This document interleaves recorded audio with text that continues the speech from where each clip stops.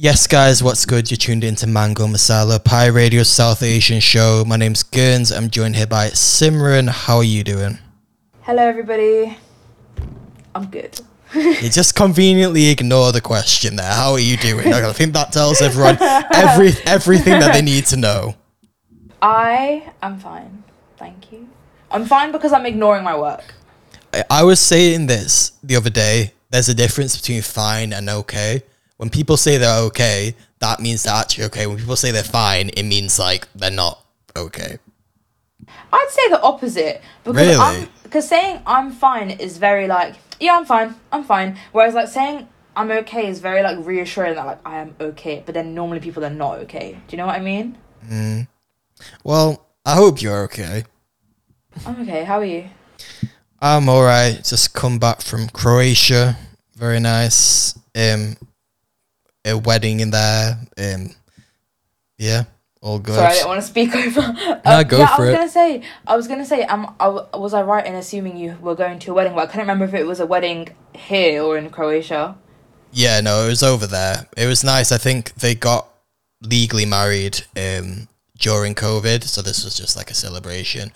But no, it was really nice. It was a bit cloudy for what it was supposed to be, but the wedding and stuff was really cute and nice.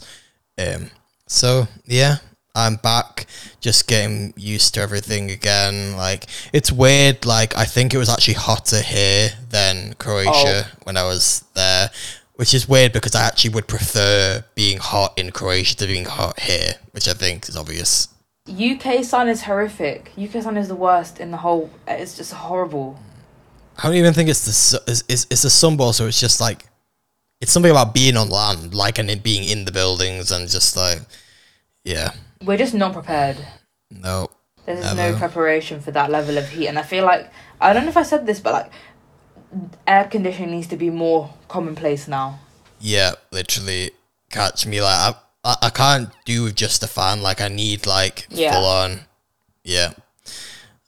When I get the money to build my dream house, which is looking less and less likely in the cost of living crisis, air conditioning is going to be a must. Yeah, definitely. Wait, so tell me more about this wedding. I actually really want to know because I've never been to a destination wedding. Was it an Asian wedding or was it English?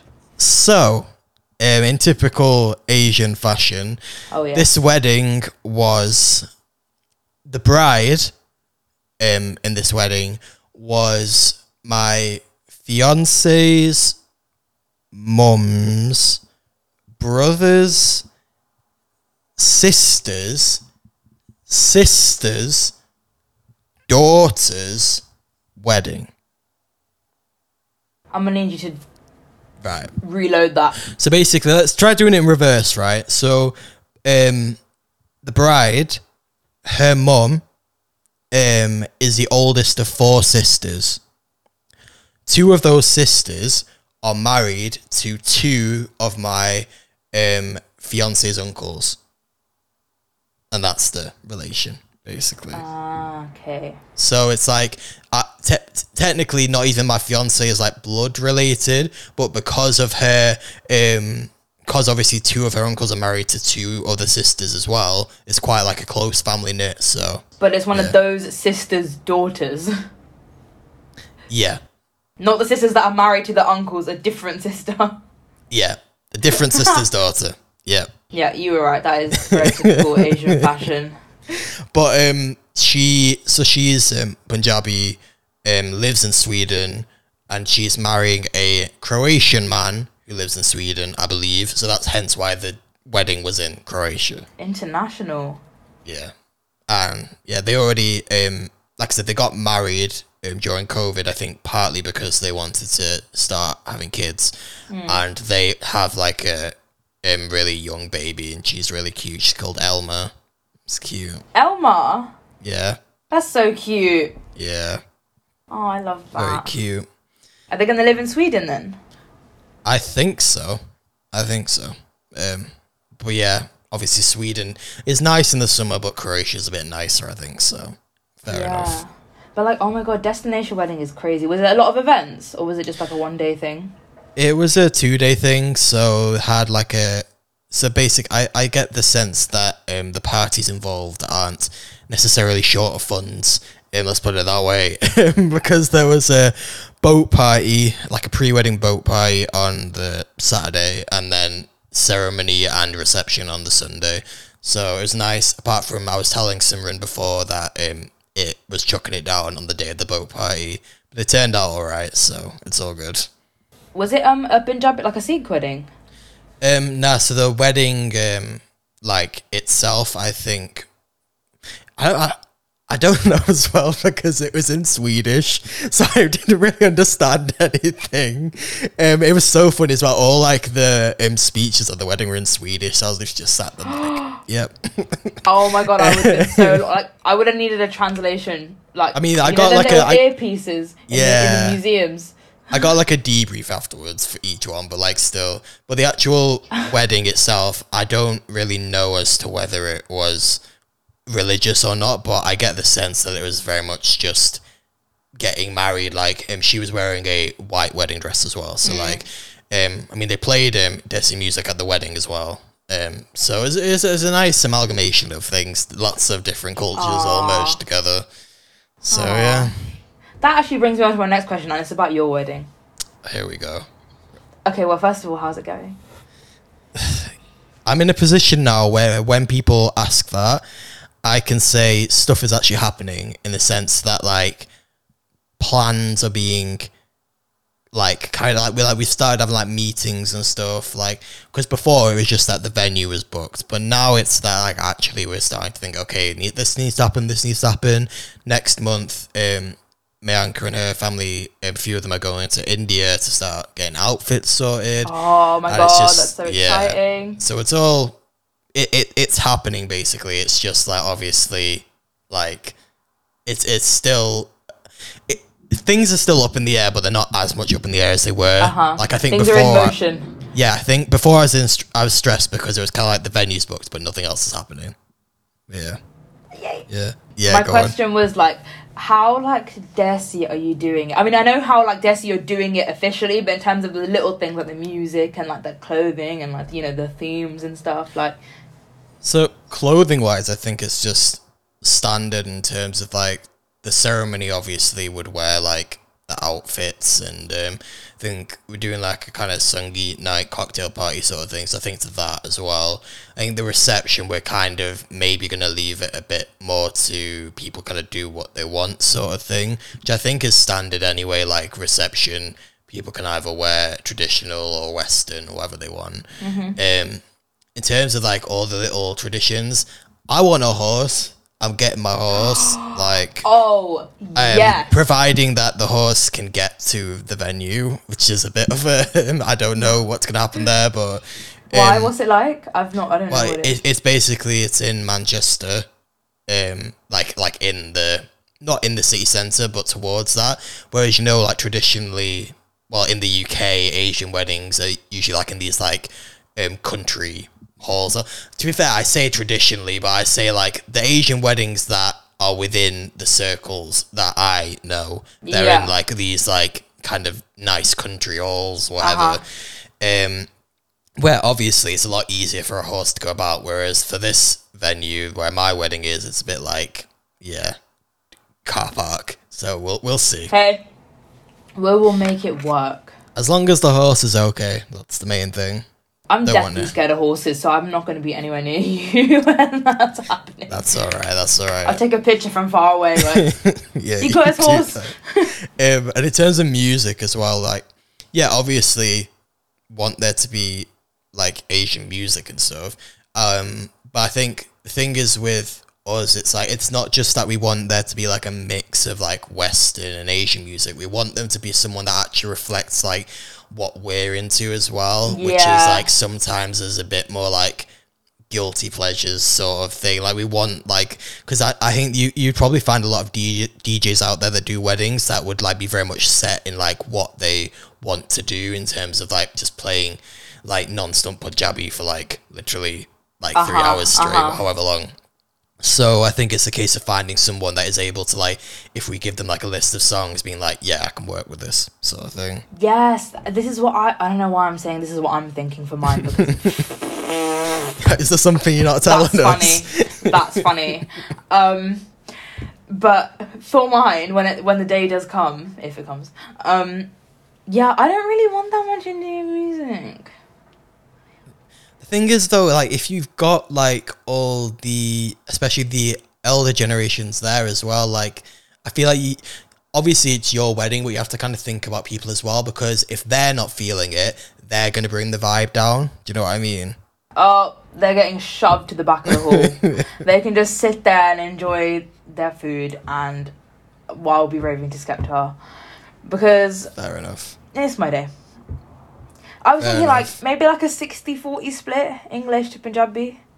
Well, yeah, no, definitely. Like, that's fine. Like, I would be happy. I thought you were saying, like, you wanted, like, it to be 90-10. Like, that would be a bit too bad. No. Like, I just want the majority to be, like, songs that I like. Because otherwise there's no point. Like, I'm not going to enjoy it. And it's not going to reflect, like, me. Yeah, that is true. Yeah. It's weird as well because, like, obviously at this wedding that I went to, they did a mix of, like... They did a mix of, like, Western wedding music. Yeah. Like Punjabi Desi music, and then also like traditional Croatian music as well. So it was literally just all over the place, but it sounded Swedish good. Music. No, but it's like, I mean, they live in Sweden, they speak Swedish, but then like they're not Swedish. Do you know what I mean? Yeah. So it's like. But then I was like, if the speeches were in Swedish, maybe there were like Swedish people present. I mean, if I'm being honest, for all I know, what I thought was Croatian music could be Swedish music. I would have no idea. So, True. like, True. Yeah, but like that was it was good. But I did find that like with the music they were playing, it was the majority of the Asian stuff was more throwback, which is weird because of like my upbringing and the way that I've sort of got into engaging with Asian culture. A lot of the music that I know and I'm familiar with is the more recent stuff. So it was weird because I was like, oh yeah, Asian music. And then I was like, wait, like I know these songs, but I don't know them. And it's just like, like you know the sound of them, but you couldn't like sing them or like, yeah. So like, I wouldn't want that at my wedding. So yeah, I get what you mean. Like in terms of like, it needs to reflect you basically. Otherwise I'm just going to sit there and be like, okay, I don't know any of these songs. Like, you know? Yeah, no, exactly, and that's kind of like why like obviously I still enjoyed myself, but I was a bit like, oh, like this is a shame because like this is the first, well not the first time, but like one of few times where I've been to a wedding where they're playing Asian music and like I am fully immersed in the culture and I can know songs and stuff, and I was still like, well, this song is like from 20-30 years ago, like I don't really know it that well. Yeah, I'd be the same though. I'd be exactly the same. I was gonna say, like, now you're in the swing of like wedding planning and stuff, do you go to weddings with a different outlook on it? Like, do you go with a bit of like a critical eye? Like, yeah, I mean, not even like in terms of me personally myself, but I think all of like, so basically myself and Mayanka's family, I think are like the core wedding people. So I think this is the first wedding I've been to in like 4 years, I think. Yeah, 4 years, I think. Yeah. Well, yeah, because I went to one in 2018, and then I think obviously COVID's happened, and I just haven't had any other weddings to go to. Oh, wait, no, sorry, take that back. I went to one in 2019. Apologies. Yeah, that's bad because the 2019 one was my actual family. I apologize for that if you're listening. But no, that was a really nice wedding. I feel like I need to big it up now. But yes, I went to a wedding in 2019, and then COVID happened, and then this is the first one since then. But the rest of Bianca's family have all been to weddings like over the course of summer, and it's very much been like, I've seen on Instagram as well, I've been very much like looking, seeing how people are doing things, like what can we take, what we like, what we don't like, that sort of thing. Yeah, so yeah, definitely critical lens is definitely. I would be so scared to get married and know there's people there that are getting married in the future, because I'm like, you are critiquing my wedding, you are writing things down, you're going to ask me for who did the flowers, who did the table settings, like... Yeah, I mean, this is the thing as well, because the venue which we're doing it at, to my knowledge, I don't think anyone within the community has actually done it there yet. Ooh. So it's very much sort of like... I like that. It's nice because it's a bit fresh, but it's also like, kind of like, will it or won't it work? I mean, obviously it'll end up working, but it's a case of, you know what I mean, like, it could set a precedent. So, yeah, we'll see. I'm also very excited to experience a Northern Asian wedding. I mean, again, yeah, I wouldn't know the difference, if I'm being honest. I don't know if there is going to be one, but I think it would just be, like, really interesting, because before I moved to Liverpool, the most north I had been was Birmingham, so... Still not over that. So I don't want to talk about it. I'm also embarrassed. Well, thank you for that nice wedding tangent. That was very... I am so involved in this wedding. If you want me to fly to India with Bianca to look at outfits, I will. Like, do it. They're sorting out their visas as we speak. Oh, I'll be there in tears when she comes out in an outfit. She'll be like, oh my god. I'm sure you'll be able to follow it on Instagram. Oh my god. I'm dying. I'm probably more bloody excited than you are. No, what that actually like, I need to get off this wedding talk now because we actually need to talk about other stuff. But I could sit here all day and I could literally be like, so what colour are the flowers? No, we need a curfew on how much like wedding talk we have per episode. But just to round things off, people kept on saying like, oh yeah, like, because they'd be talking about the wedding and I'd just kind of be sat there and be like, oh yeah, Carla isn't excited. I'm just like, I'm excited. Like, I'm actually really looking forward to it. Like, just because I'm not like there grinning from ear to ear every second. Like, you know what I mean? Like, but like, I think you're more pragmatic in it. Like, you're more thinking like, okay, things need to get done first before like you can settle and be like, okay, everything's in place and now I can be excited. You're more like, there are things to do. Yeah, I think definitely being at a wedding, the first wedding since I've been engaged as well. I think definitely both of us were very much like, yeah, this is nice. I'm looking forward to this sweet. Sort of thing. Yeah. I've got 2 more questions. I'm sorry. Right, 2 more, and then that's it. Go on. Is this It's not the first wedding you've been to as a couple, no? No. Yeah, you've been to ones in the past. Yeah. And then, my second one was now you're engaged at a wedding. Do people speak to you a bit different? Like, ooh. No, I don't think so because. Firstly, this wedding that we were going to,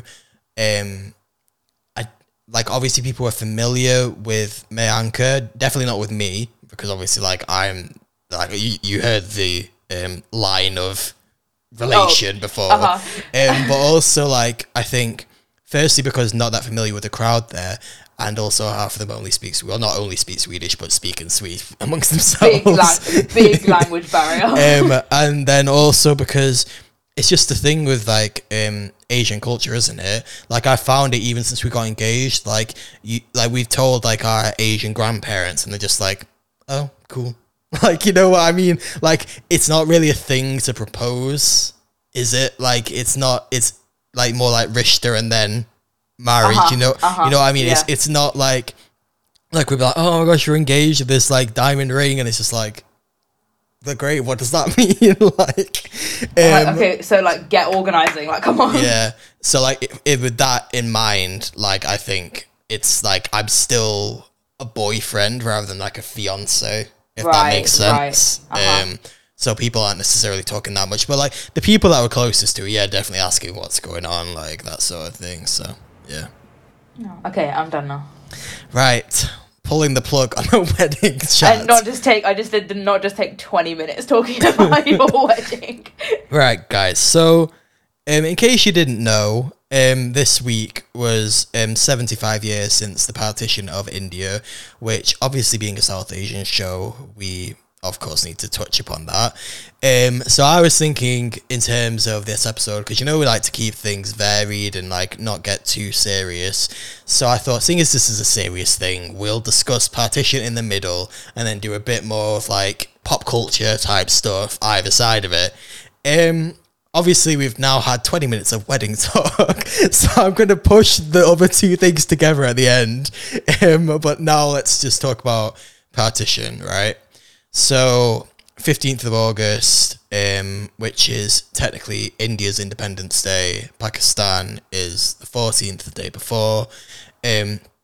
Earlier this week, that was 75 years, so 3/4 of a century since the partition of India. And now I'm presuming that anyone that's made it this far into the episode knows what partition is. But if you don't, essentially what is now India, Pakistan, Bangladesh used to all be one territory known as India. It used to be made up of loads of different princely states.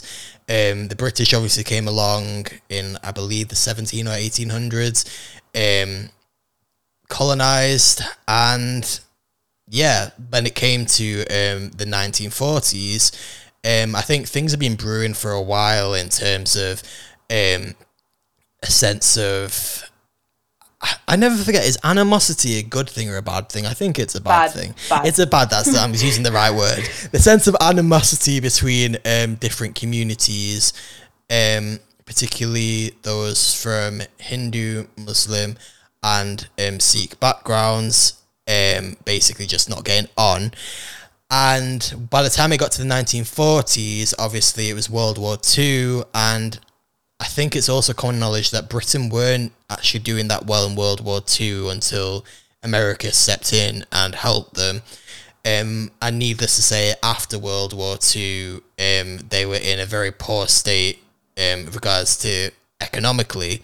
This is also why obviously stuff like Windrush happened, where they brought in loads of migrants from previously or currently colonized countries to help rebuild the economy in the country at this time. But basically got to the mid-1940s, World War II was over. But I think even before World War II was over, I think it was known that Britain weren't going to be able to sustain colonizing India as it was then, like this massive country, for much longer. So it came to the end of World War II, and plans were put in place to basically leave India to sort of fend for itself, be ruled over essentially. Bearing in mind, obviously, like I said, that before this point, India was just made up of like loads of princely states, so it wasn't necessarily this like unified country as it's seen today, basically. But Britain wanted to leave it in that way, but I think they were also concerned or were aware of the fact of, like I said, the sense of animosity between particularly Hindu and Muslim communities as well, but also Sikhs as well. So it came to a point where they decided, right, we're going to basically separate this landmass into different areas. One area is going to be a Hindu majority state, one's going to be a Muslim majority state, and yeah, we're just going to leave them be. And that's essentially what happened. Like, the guy that they got in to draft the agreement literally had like never stepped foot in India. Like, the line was literally drawn like over a lunch. Like, that's how much effort basically went into this. So the lines were drawn. It was India in the middle, and basically West Pakistan, which is now what is Pakistan, and then East Pakistan, which is now what's Bangladesh, became Bangladesh in 1971, I believe.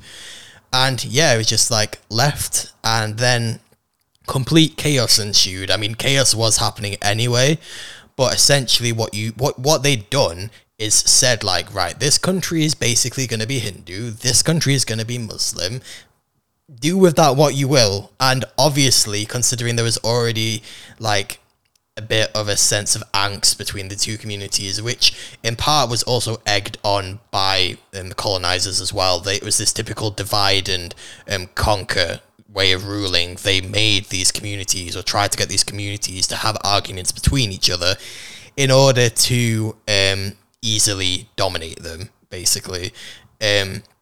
So obviously all these communities were fighting with each other, and it wasn't just as easy as saying, okay, this is going to be a Hindu country, this is going to be a Muslim country, because obviously in both you had Hindus living in what was now Pakistan and Muslims living in what was now India.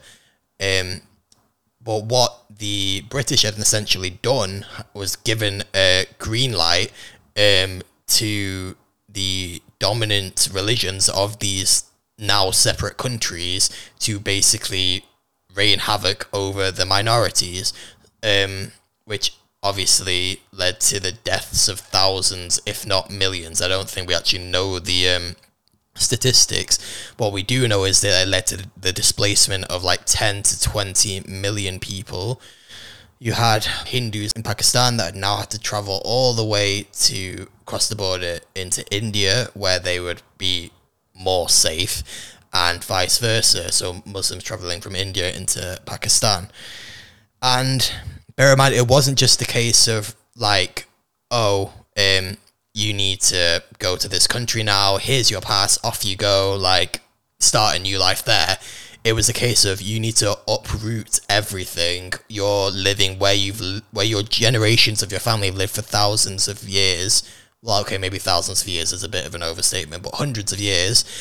And move to this place, start a new life. And it's not even a case of you can just hop on a train or anything. You have to escape, right? Because people were getting on these trains, getting on these boats, and the people that were being violent knew obviously that this was happening and would ambush these trains, ambush these boats, and slaughter people. Like, I remember, so for context as well, like my family, so my grandparents were kids when this happened.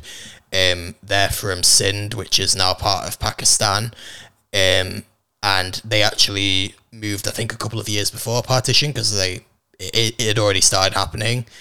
And I remember like my grandma telling me about how like she was literally a little girl and she was so scared because she would see these trains of dead bodies literally driving by, and that could very much easily have been them. And it's just really sad as well. Obviously can't condone violence in any manner, but I think it's also good to say that like this wasn't like a conflict between Hindus and Muslims in the sense that it was like a war. It was more like certain individuals were taking liberty of the fact that this was a chaotic situation and decided, right, basically, obviously some people are filled with hate, but I did have one like nice story. Well, not nice, but I know my granddad said that when they had to leave, the reason they left was because a Muslim acquaintance of theirs came along and said like, you guys need to leave because if you're here tomorrow, like, you're gonna die, and basically gave them some kind of weapon. I think it might have been a sword or something. It was like, here, take this to defend yourselves, and that was that. And I think it's a story of so many different families, but reflecting on my own as well, I know that my granddad's family had quite like a good standing when they were living in Sindh, and obviously having to uproot everything and leave. They were essentially like refugees when they came to Mumbai eventually.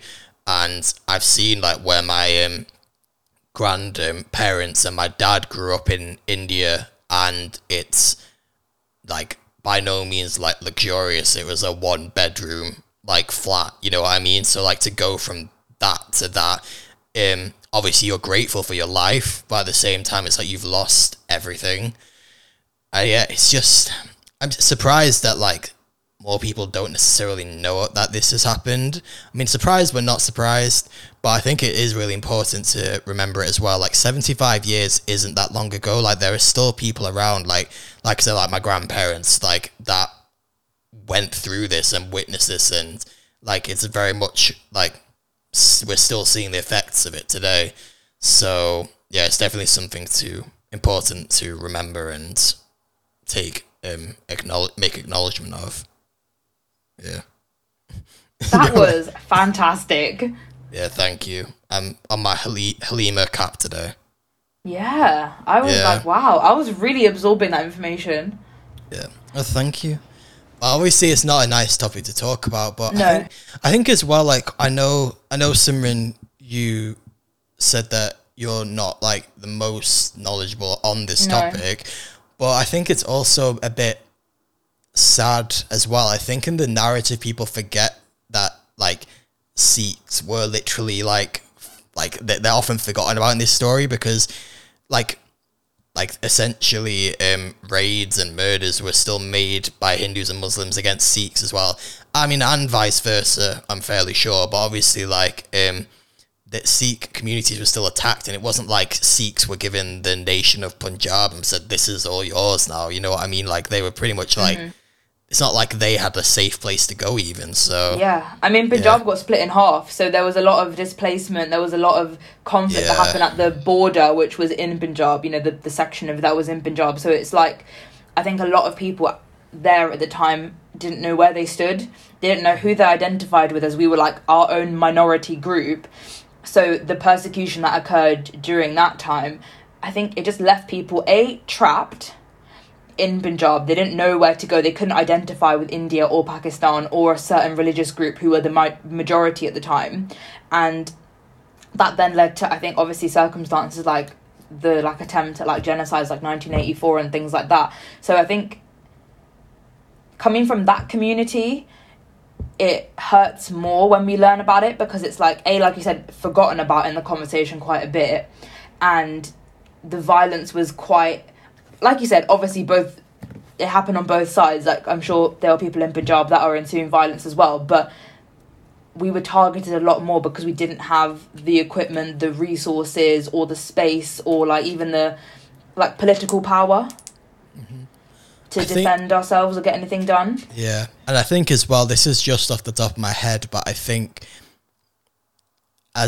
along with Muslim women, I think Sikh men are probably some of the most easily identifiable people.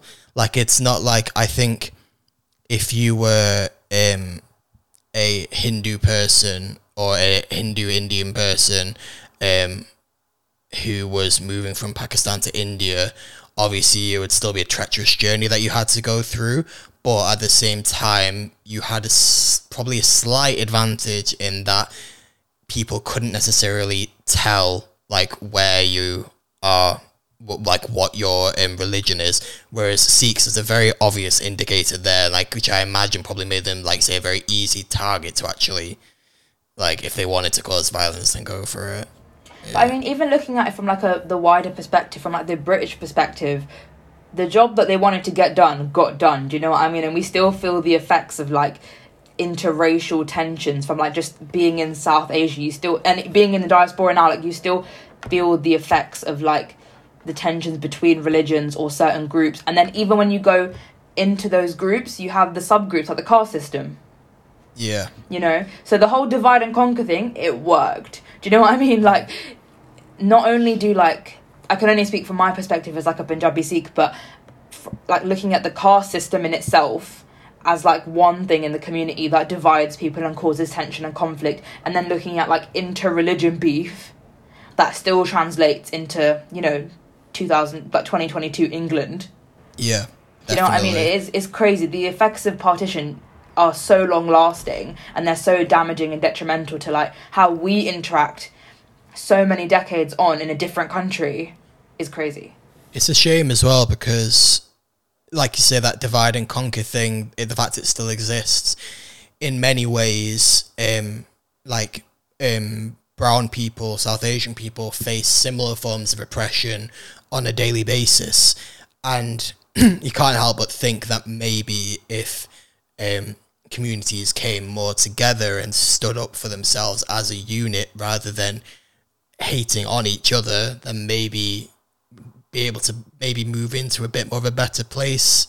The fact that's exactly why those systems got put in the first place, to stop people unifying with one another and stop us living in harmony and creating one big collective that we could then retaliate against the people that were colonizing us at the time. That's exactly what it did, and I think it to an extent does translate here and now.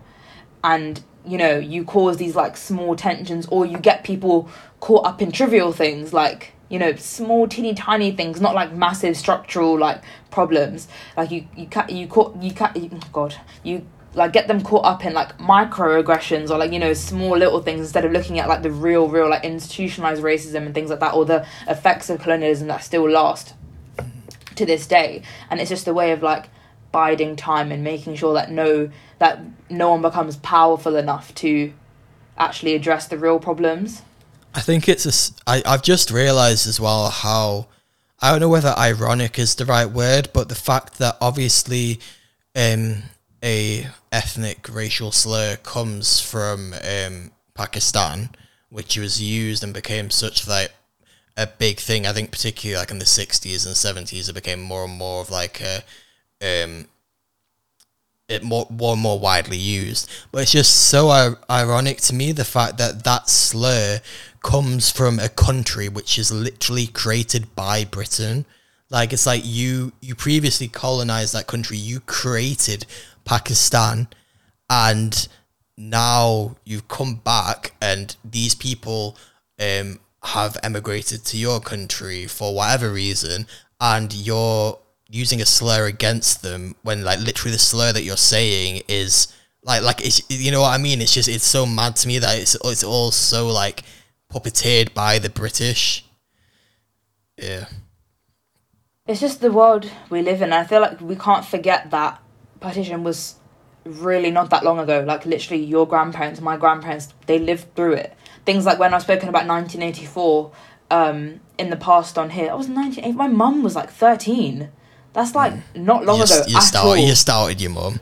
I know, sorry. Like, sorry, Mum. fair enough. But like, do you know what I mean? Like, it's just, these things were extremely, extremely recent. So of course we're still going to feel the effects from them. And like, it's only up to like people now to take the stories from your grandparents and like use them to educate yourself and, you know, learn about stuff like this, to understand where we come from, why we're here, the struggles that people before us went through to put us here.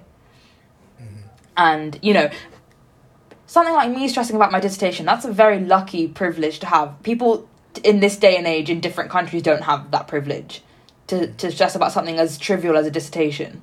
Yeah. You know what I mean? Whereas, like, my grandparents had to survive every single day.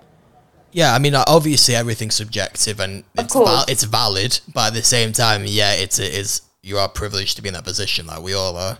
Yeah, but you can only recognise that if you take the time to, like, learn about it. Which is kind of, I think, touching on what we spoke about like a few weeks ago about, like, just cultural identity, especially being in Britain, like, and how it translates over. Mm-hmm. Definitely. I think probably round things off there, as we don't have that much time, but I think just in general, if you're listening to this and you don't necessarily know that much about partition for whatever reason, just it's easy, just do a Google search. Like, honestly, like I last year I did a video on it for Pi Radio, so you literally just search that. It's like a 5-7 minute video which explains everything. Like, just go and watch that. And yeah, hopefully we never see such a thing again, but some things don't change. Britain. No comment. Anyway, moving on. Obviously past the serious stuff now. To round things off, I thought we would have a little bit of a conversation about what's been popping off on socials, because Simran, if you don't know, lives under a rock. I was just about to say I live under a rock. And I live under even more of a rock now because I'm not on social media, which is crazy. Yeah. So it's quite funny actually, because like when sometimes I'll bring stuff to the table and like it's getting your full on first reactions to it, which is authentic. So I like that. I was going to say, like, we can talk about this next week, but like, oh my God, I've learned so much not being on social media. And it's such a big deal for me not to be on social media because I've never done it before. Yeah, no, definitely something to... I don't think you realise it until you actually do it. Definitely. But what has been going viral on like Twitter, Instagram, etc. is a particular video of this guy, I think he's from Birmingham, who opted to get veneers. And he, like many people do in today's day and age, went to Turkey, and basically the procedure was botched. I think he's been there twice and to no avail. No one can help him. And I think he kind of was just doing a video as like a last plea, like showing like what situation he's in. And the situation he's in is basically like he can't talk or properly eat without the teeth falling out. Like literally, like he'll talk and it'll just fall straight out of his mouth. And it's been divided. Like, obviously this is a really, like, I wouldn't wish that upon anyone, but at the same time, you've had people online saying, well, this is why you don't opt for like cheap procedures because like this sort of thing is going to happen. Some people have been like, why do people opt to get veneers? Like, because just to touch on that for a second as well, veneers, like, it's a very extreme option. There's a lot of steps you can consider before you go straight to veneers, I believe. Yeah, like the fact that you are essentially shaving down your original teeth. And it's not like they're going to grow back, like they're gone. Like you've done that. You're opting to have to change it every 10 years or whatever. And the fact, I don't know, like for me is that I personally could not imagine getting them because I don't have such insecurities about my teeth that I would want to do that. But also I just think the idea of like, I think even if I did pay something expensive, the idea that something could go wrong and you could be like, once your teeth are gone, they're gone. Do you know what I mean? Like even if you're in a place where like financially you can't afford it in 10 years time for your top up, what do you do? It's just, yeah, exactly. You just fall out. Like, I don't know, but obviously I feel bad for this guy, but I think it maybe points towards a wider conversation that we need to have about like, why is this happening? I mean, obviously, just like I think 20, 30 years ago, it was all in the magazines to, like, for women, for example, it was all the thing to be tall, skinny and blonde, like low-rise jeans. That was like the thing. Now, the thing for a lot of people is to have these like really mirrored teeth, essentially. Like literally, like this is the thing as well. Like, there are other options you can adopt for like Invisalign or like just teeth whitening. I don't get why you wouldn't do that first, because A, is a lot cheaper, and B, I feel like it just looks a lot more natural. Like, yeah, you don't need like square, really uniform, bright, shining white teeth. You know, I think that, you know, or maybe you do. I don't know. I'm not going to impose my belief on anyone, but like, you know, do what you want. But at the same time, the natural look when it comes to teeth, I probably like dentists would agree, is probably better. Do you know what I mean? I just feel like with this situation, I see both sides in like, that's really unfortunate that this has happened to him, and you know that surgery needs to be held accountable, I guess, if they're like obviously not sorting him out, and I hope he gets it sorted because it's a horrible situation to be in. On the other side, obviously you understand the risks of what you're getting yourself into, and if you're opting for a cheap option with something like this, I feel like surgeries are not something to skimp on. You know, you should, like, if you really want it, you save up for it and you do it properly, because it's not worth playing with like your health or your life. Yeah, do you think as well, like, I mean, obviously people should be able to do what they want to do, but do you reckon more kind of like regulation on this sort of thing needs to be in place?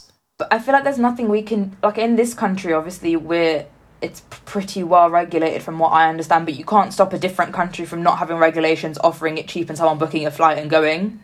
Yeah, it's a bit much, isn't it? You can't be that authoritarian, but even if it is for their good, like, it's just sad. I mean, it's bodily autonomy in a sense that, like, you have to let people do what they want. And if someone's going to offer a £4,000 procedure for £400, if you want to go and get it, that's your prerogative. But you need to understand the risks that come with it. And I suppose that if those risks, like, if it does go wrong, like in this case, then how much, it's like, it kind of brings the question up of how much accountability or responsibility do you take versus the people that did it to you as well. Yeah, definitely. And I think also it just sparks the question, it just sparks the debate all over again about the necessity of like enhancements and plastic surgery and things like that in our society, and why, you know, it just starts the whole debate all over again of why people think they need to do stuff like that. Yeah, it's sad as well. Like, I don't know. I don't want to get too much into it because, like you said before, people can do whatever they want.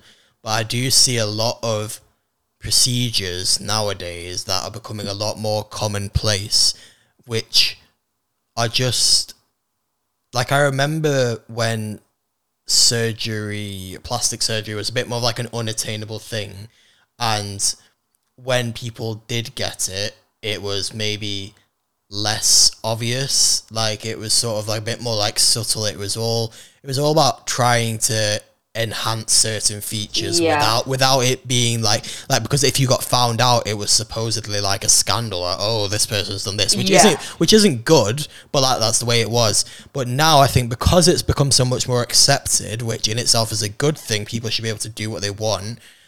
I do feel like people are kind of seeing it as sort of a way of life. Like it's just something that you do. Like I see so many young girls with like amplified lips, for example, and I'm just like, it looks so obviously, it's so obvious that that's been done.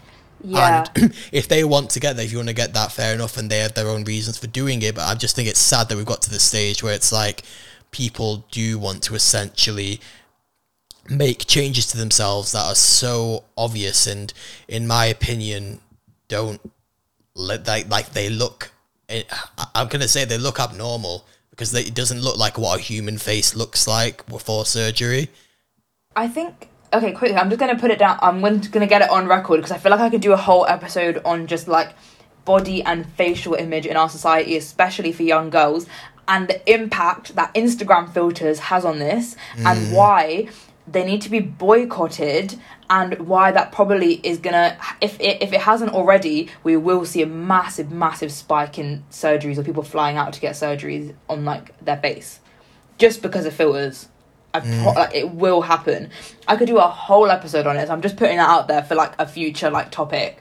But I think like you said, 2 decades ago, plastic surgery was A, subtle, but B, reserved for like very rich people or celebrities. Your average Joe wouldn't have a nose job. Do you know what I mean? Whereas like it would be like something for a celebrity to do, and they don't even notice it when they come on a red carpet, and they're like, oh, you know. And like you said, it was very either looked down upon or swept under the rug. Whereas now you have the accessibility of procedures both in England and out of England that people can, you know, go and get, and people are more transparent about it, which is good, because I think you should be transparent about it, and you should, like, especially if you have a platform, you're an influencer, let's say a beauty influencer, for example, I think it'd be very helpful for your followers to know that you've had augmentations done, because obviously they're by following your makeup routine, they're not going to look like you, because you've had, you know, surgery on your face. So, you know, not everyone could just achieve that with a bit of contour, you know. The transparency is key, it's very helpful, but I think it does endorse it a lot more, and it encourages a lot of younger people, impressionable younger people, to maybe think that that's the only way you can achieve a certain look. You don't have to, even like losing weight in the gym, you don't have to go to the gym or go on a crazy workout regimen to do that anymore. You just go and get that like surgeried off. I think it's opening a lot of doors, and potentially damaging doors, for people to like quick fix their problems. Yeah, which I mean, I suppose, like you say, we'll see the effects of it in like 20, 30 years time anyway. But one thing that I've seen as well is that, like, it's kind of sad, because I think it used to be that the people that were getting plastic surgery, it was to look younger for the most part. Whereas now, like, I think almost the main, at least from what I see, a lot of the people that get it are like really like young adults, and it's just such a shame, because it's like literally you're in your peak essentially of like health, of like lifestyle, everything, and you still want to change that. But I'm like, well, what about when you get to a certain age and you have, or maybe have, the insecurities that people used to have? Like, then are you gonna have even more surgery? Like, is life just about kind of painting a picture to however you want to look like at a certain time? Yeah, I do have to say though, like, I am someone who is not against procedures. I would never opt for like a surgery, but like as someone who has seriously in the past considered like something like lip fillers and stuff like that, like never gone through with it, but have considered it. Like, I do understand the thought process and the pipeline of like identifying an insecurity and going down the path of getting that fixed, essentially. Do you know what I mean?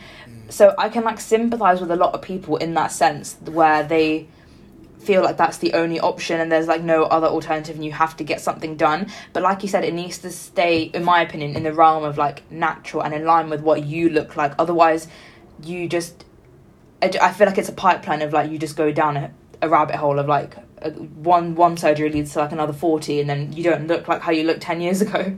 Yeah, I don't know, I think it's something that I would definitely, like, in terms of, like, my kids, like, not, like, prevent them, but just make sure that they've got the knowledge and everything. Exactly. Like, I just think you do it as long as you have the knowledge, the awareness of the safety, you've gone through the risks, you can afford it, most importantly, as well. And you're doing it in a safe, level-headed manner as well. And you know that you're at a point where it would maybe genuinely make you feel better about whatever you're trying to sort out, but then you like stay in control of the situation. You don't then use that as like I fixed my nose, I can do my lips, I can do my brows, I can do XYZ, and then you end up like yeah. But that is actually a whole episode's worth of conversation, because then we can start talking about the flipping Kardashians, like, and just like this whole culture of like fake faces, fake bodies, and do not even get me started on filters.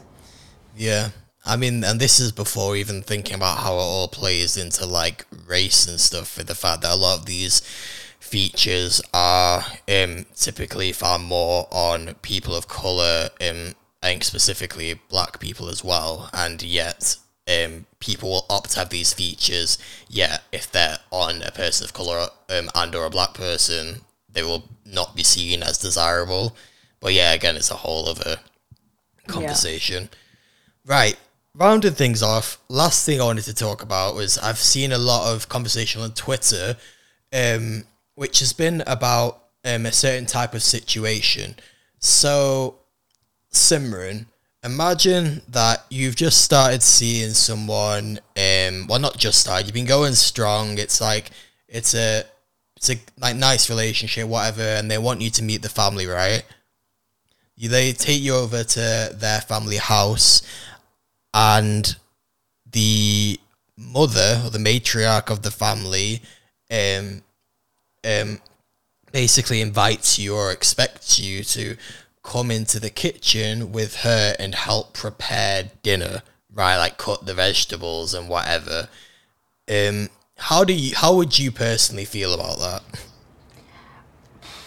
Obviously, I think I would do it. You know, I would obviously just like with a smile and just do it, because that's also kind of me. Like, I would never go into someone's house and like, even if it was a friend's house, I would offer to help, I think, as well. But like, especially if I'm trying to like impress the people, I would definitely offer. And if I was explicitly asked to do it, 100%, I'm just gonna like grit my teeth and bear it. I might not want to, but like I would just do it. First of all, I just need to get that out there, because maybe I'm a bit of a pushover, but whatever, I don't get. I think I would do it, but like begrudgingly, you know. Would you? Would you bring it up later? Would you like bring it up later? With my partner in private? Maybe. I think, but then if they thought that was completely normal and they didn't have a problem with that, that would be strange. Because I would just be like, well, I'm meeting your family. I want to spend time with your family. Obviously, I'm there as a guest. I don't mind helping out, but obviously, like, you would expect to help out, especially that involved, like, cutting veg and, like, cooking the stuff. Maybe a bit further down the line in your relationship, where you're more accustomed to, like... Because then I feel like, you know, to go into, like, the intricacies of it, I'd be like, oh, you know, you might give me a task to do. I have to ask, like, oh, where's the chopping board? Where's the knives? Where's this, that? You can't cook in someone else's kitchen. It's hard. Like, and then, you know, you might annoy them and put something in the wrong place. You don't know how particular they are. I think a lot of people are basically, the people that are finding fault with it are basically saying, like, why is it why would it be expected that you would do that? B, like, at the same point, if you're meeting someone for the first time, like, you're still a guest. Do you know what I mean? At that point. So, like, that sense of, like, being a guest but having to chop veg basically because you're a woman. Let's be honest, because you're a woman in this situation. Mm-hmm. Like, I don't think it would happen the other way around.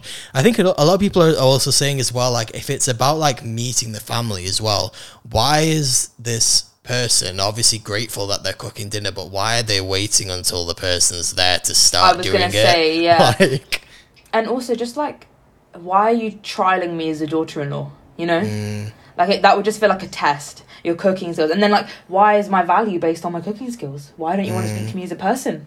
You know? Yeah, I think, yeah, and also why is the what's it called? Your partner, why are they not like helping shop and stuff? You know what I mean? Oh, that would be the point of anger for me if they didn't like say like, oh, wait, no, wait, I'll go do it. You sit down and speak to my brother, sister, whatever. Like, you know.